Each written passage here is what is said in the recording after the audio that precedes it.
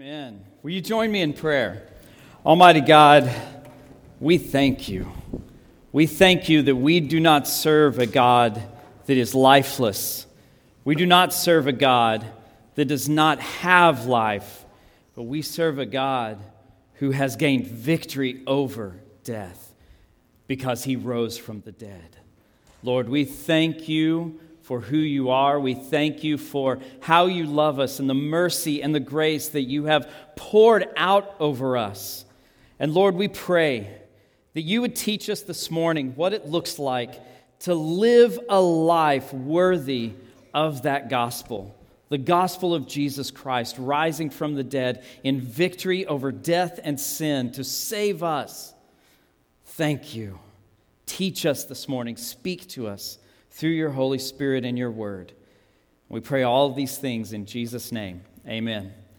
Good morning. Welcome. We are in our series on the book of Philippians. So I want you to take your Bibles or your apps or whatever you read your Bible on, and I want you to turn to Philippians chapter 1. Philippians chapter 1. Now, if you don't have a Bible with you or you don't have a Bible at home, we've got Bibles in the back of the pew, so grab one of those. If you do grab one of those, we have two types. There's a leather-bound one and there's a paperback. If you grab the leather one, turn to page 668.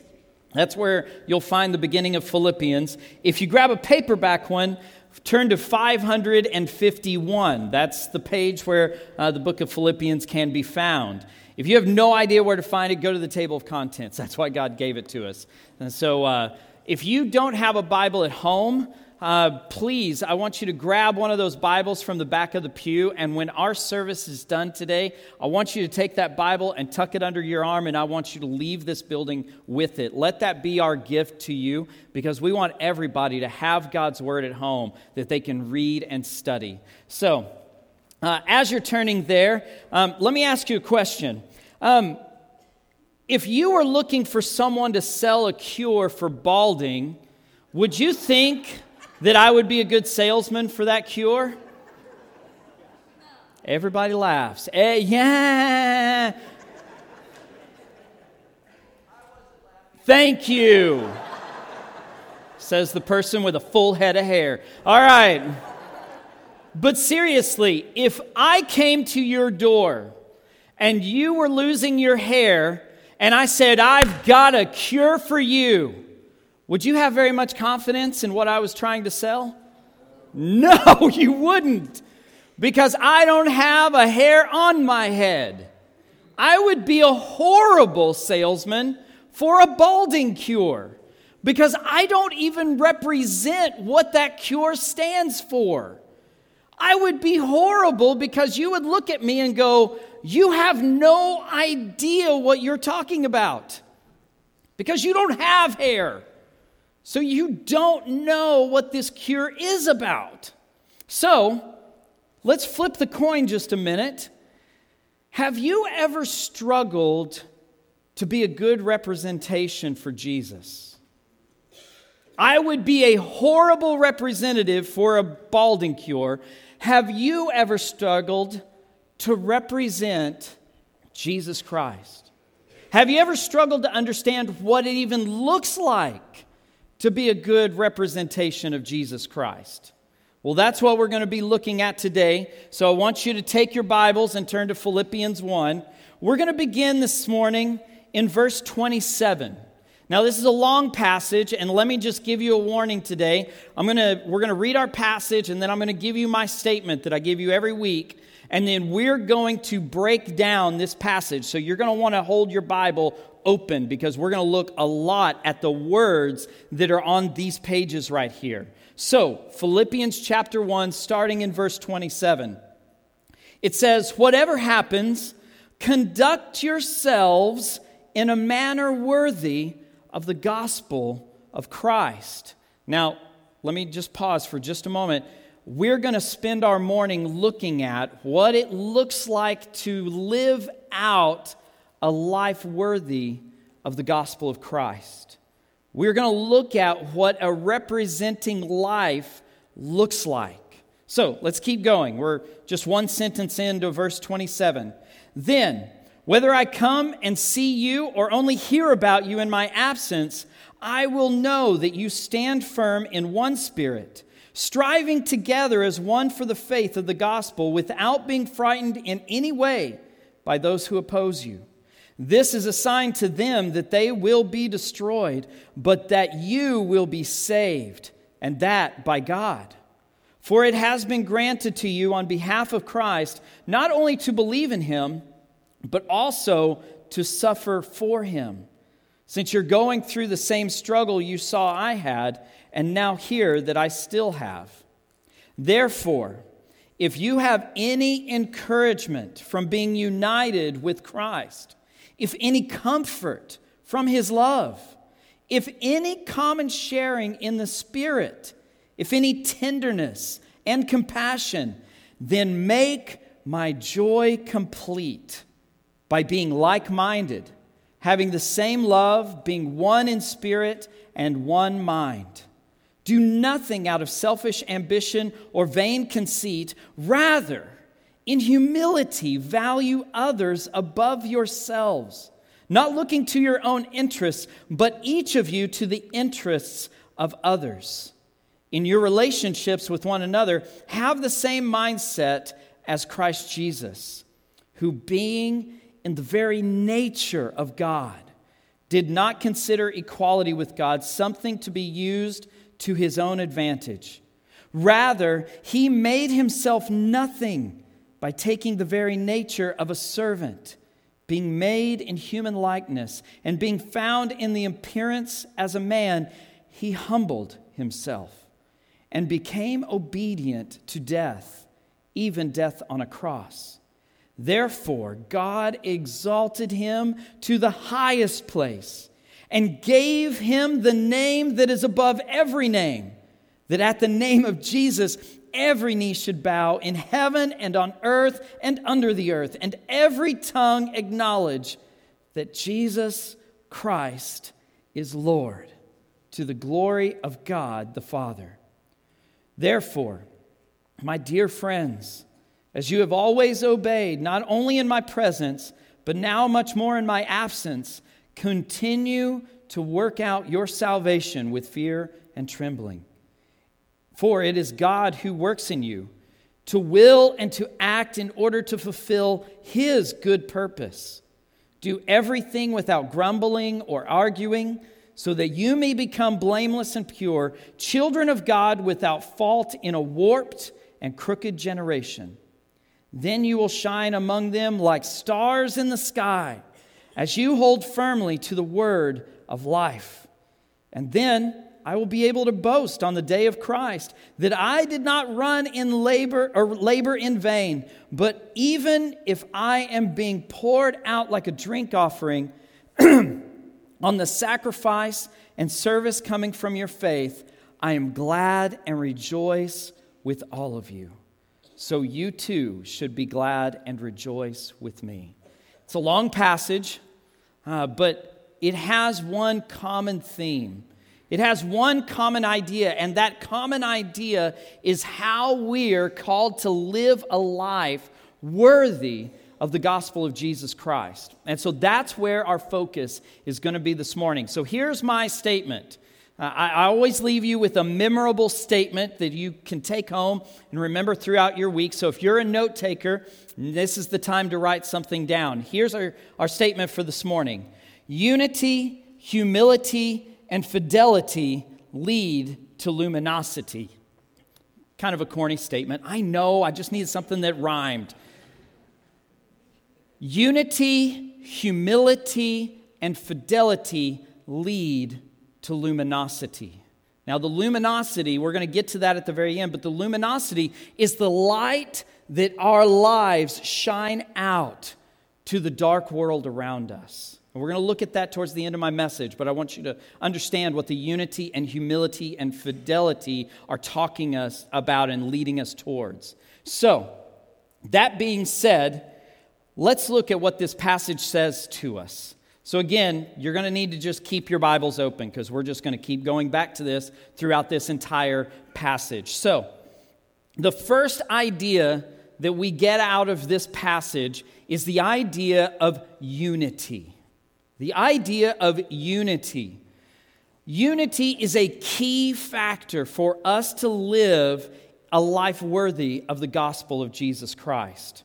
So Paul, in verse 27, look at what he says. Whatever happens, conduct yourselves in a manner worthy of the gospel of Christ. Now, if you go back to the Greek, the phrase manner worthy of the gospel of Christ actually is a political statement. It's a statement about citizenship.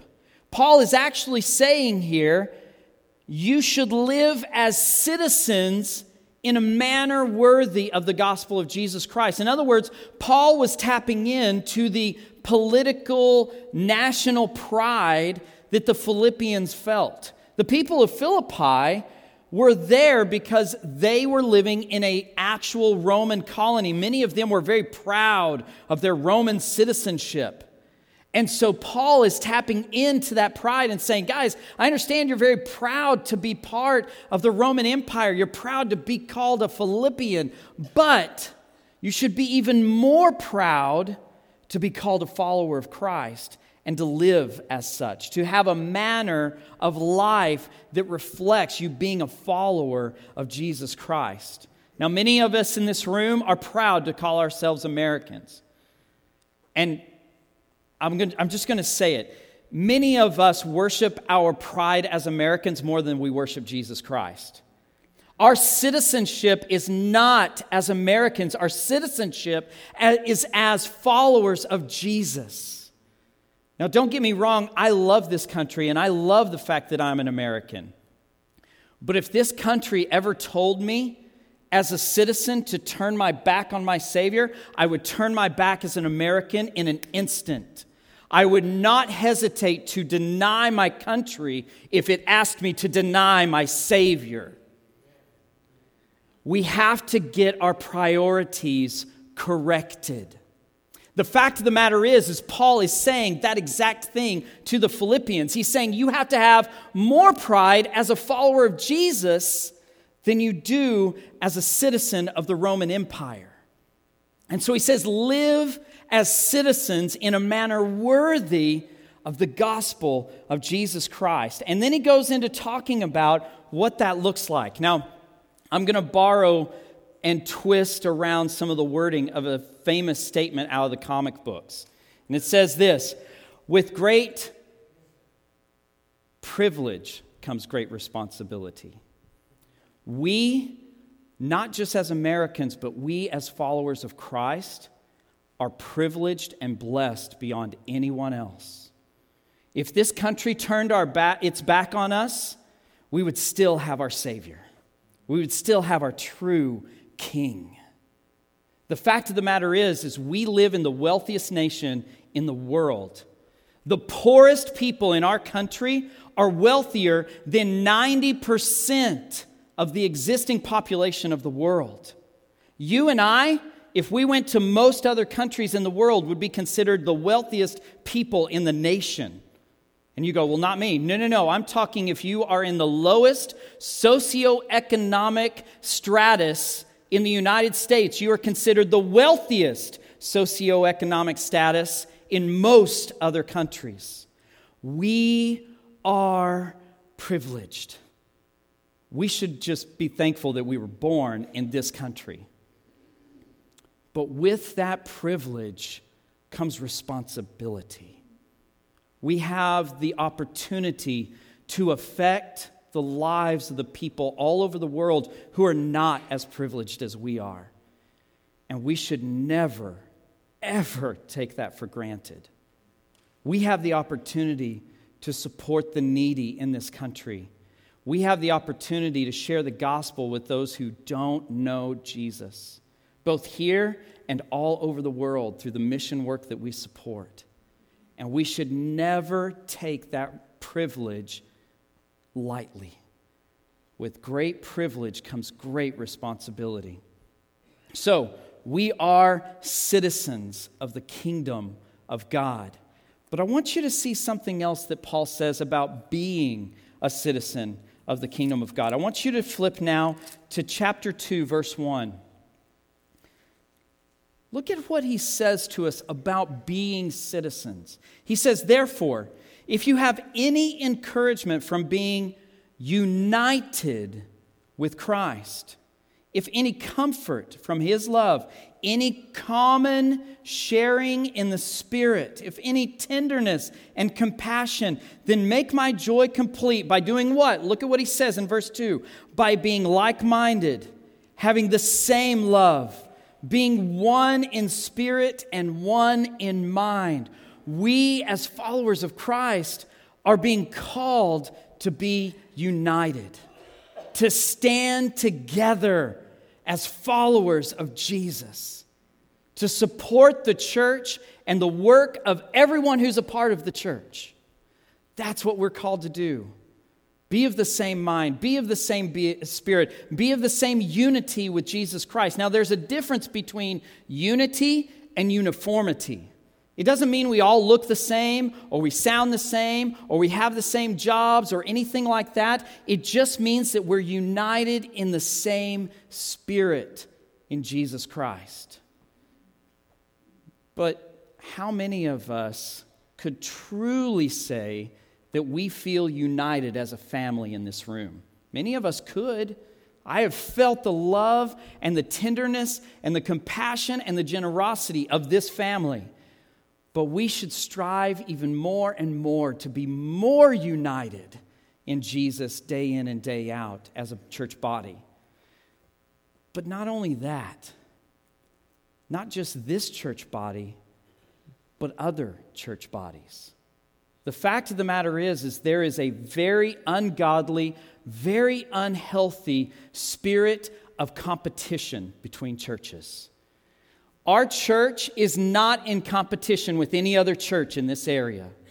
We are united under the same mission and the same goals as every other Bible-believing, God-fearing church in the United States of America. Whether it's on the other side of the country or a 3-minute drive away.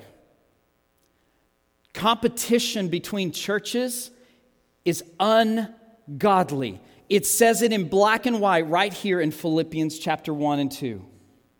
The fact of the matter is we should be praying for, we should be lifting up, and supporting the work of churches everywhere, not just First Southern Baptist Church of Scottsdale. So if you have an unhealthy perspective of, oh, well, they go to that church, or you have that unhealthy perspective of driving by a church and going, man, what can we do to get people to stop going there and start coming here?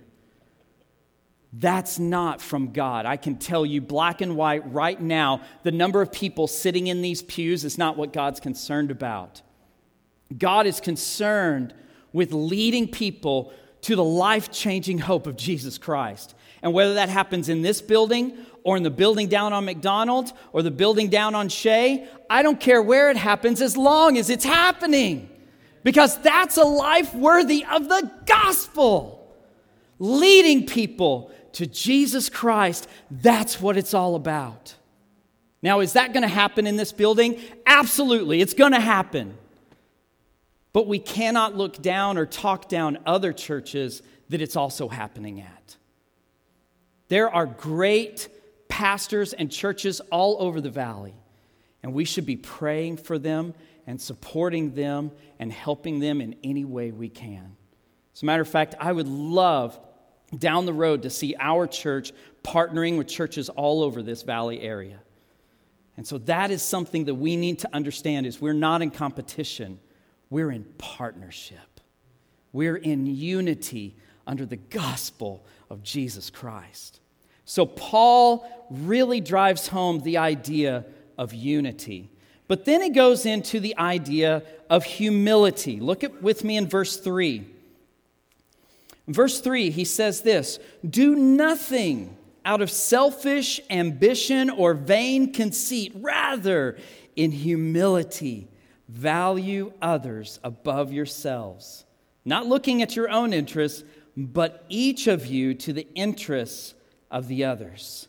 And then he goes on to tell us that our example for humility is actually our very own Savior, Jesus Christ. And so we're called to look at other people and put other people's interest before our own interests. So let's take a minute and look at that ultimate example that Paul gives us about Jesus. Pick up in verse 6, chapter 2, verse 6. Who being, talking about Jesus Christ, who being in very nature God, did not consider equality with God something to be used to his own advantage. Isn't that beautiful? Jesus was and is God. He came in flesh. Now, did he have to do that? No. He lived a perfect existence in heaven where the angels praised his name and sang about him and met his every need, every want, every desire. He had no pain, no suffering. He was in a perfect existence, and he decided through the direction of his Father that that was not something that was to his advantage. And it says he humbled himself and came to this earth. He didn't let go of his deity. He let go of his rights as a deity, as God. The fact of the matter is he never stopped being God the Son. He just let go of some of the rights that he had as God the Son. He lived a perfect, sinless life on this earth so that we could be saved. Did he suffer? Was he uncomfortable? Did he get sick? Who knows? But the fact of the matter is he definitely got hot, and he definitely got cold, and he definitely got uncomfortable, and he had to deal with all the ickiness and the issues of being a human being on this earth when he didn't have any of that in heaven. The idea is this. I heard an illustration from a theologian named Brian Chappell. He went and did some work in Africa during a point in his life. And he said in some of the parts of Africa, the tribes were structured in such a way that they designated a chief, and the way they designated that chief was they found the strongest man in the village, and that man became their chief. They valued physical strength. And so this man would become the chief of the village because of his power, his physical prowess, and he wore this big long robe, and he had all these had big headdresses and all the royal attire that a chieftain had to wear. And he said he actually witnessed a situation where a man from this tribe had fallen down a well. And no one could get him. He had fallen down, he'd broken a leg, and he couldn't get himself back up. And the way to get in and out of the well, if you had to get in and out, was through these little knobs that acted as rocks to climb in and out of the well. And so the chief caught word of what had happened. And he took his headdress off, and he took his royal clothes off. He climbed down into the well, picked the man up, and carried the man back out. He did the thing that no one else could do. But he could not have done that act while looking the part of the chief. Jesus did the one thing that no one else could do for us. But in order to do that, he had to not look the part of Son of God.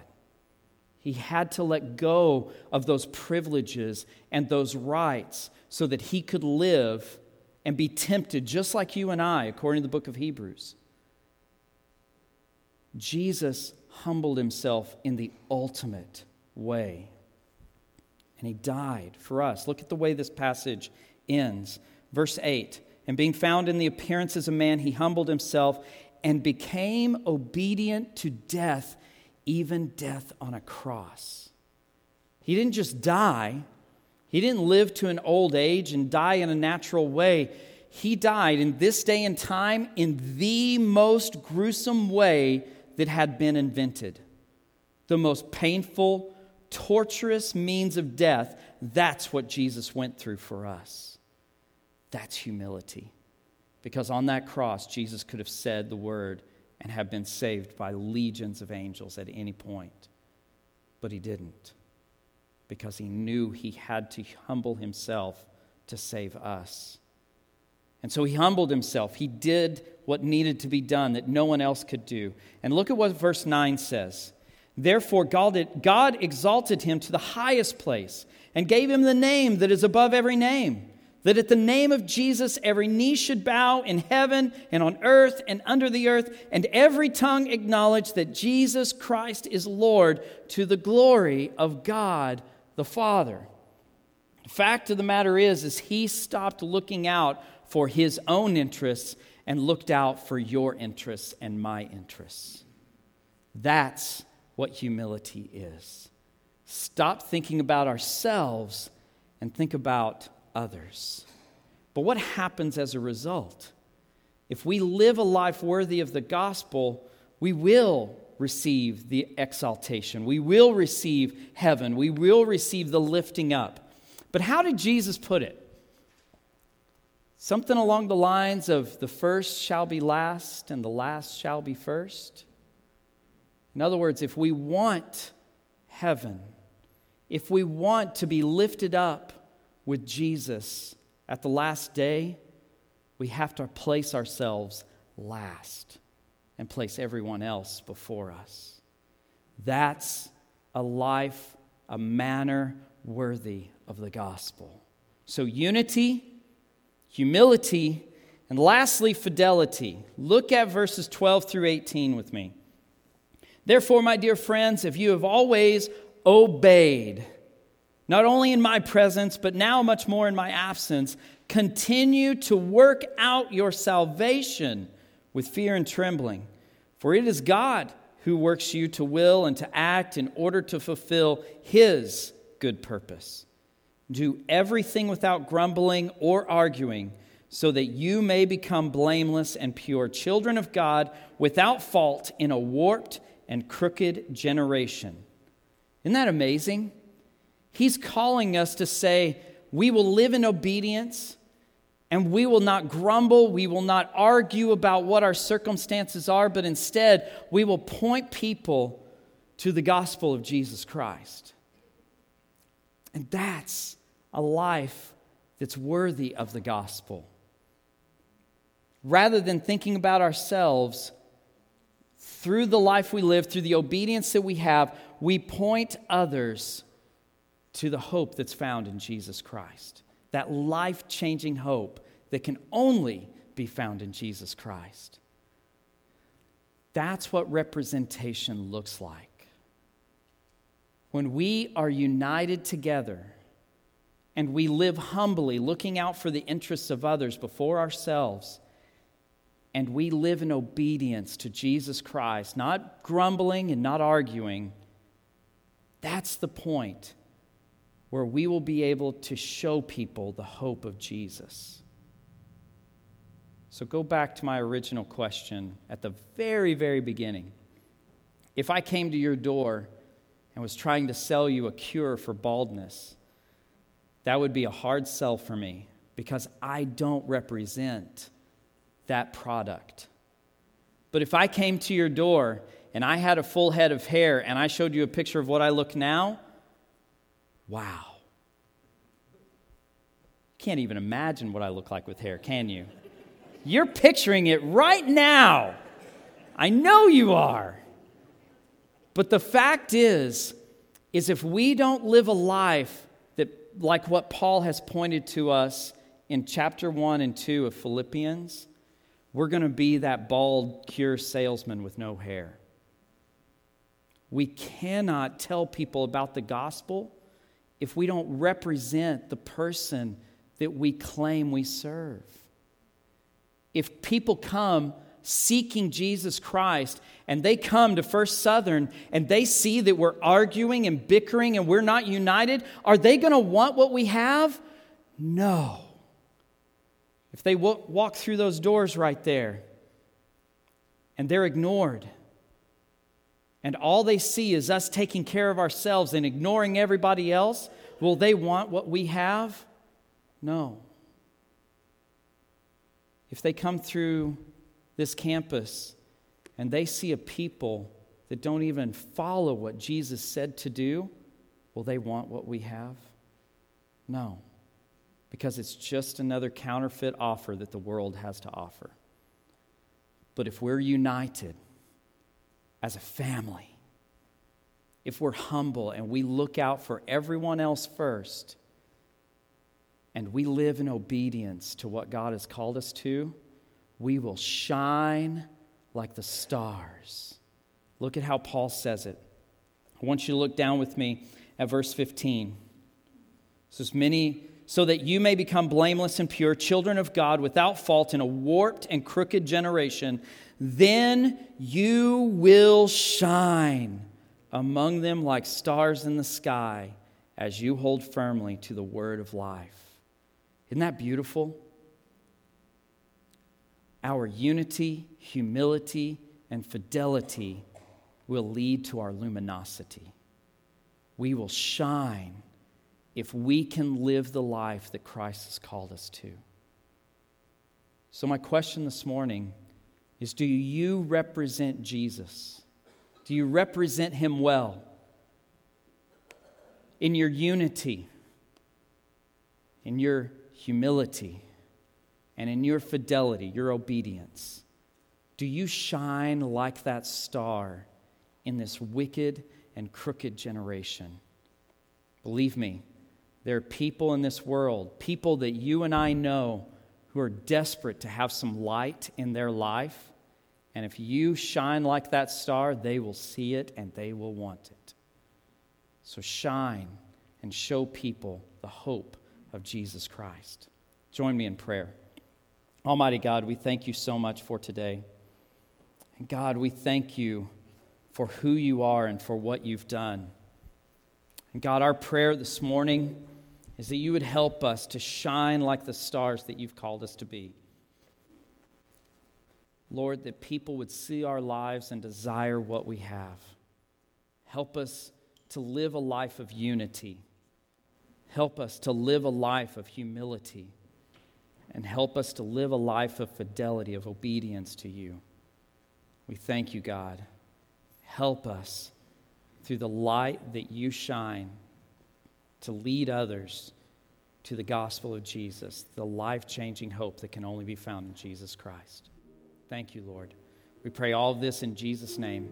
Amen. We're now going to have a time where you can respond. And if you need to spend some time in prayer, our altar is open. We invite you to come and spend time with the Lord if you need to do that this morning. If you need to speak with someone, if you need to talk to someone about what you've heard or what we've sung this morning, maybe you are curious about what a life-changing hope in Jesus looks like. Maybe you'd like to know what it looks like to follow Jesus. Myself and Pastor Josh will be right up here on this front pew. We would love the opportunity to talk to you. So let's stand and let's worship.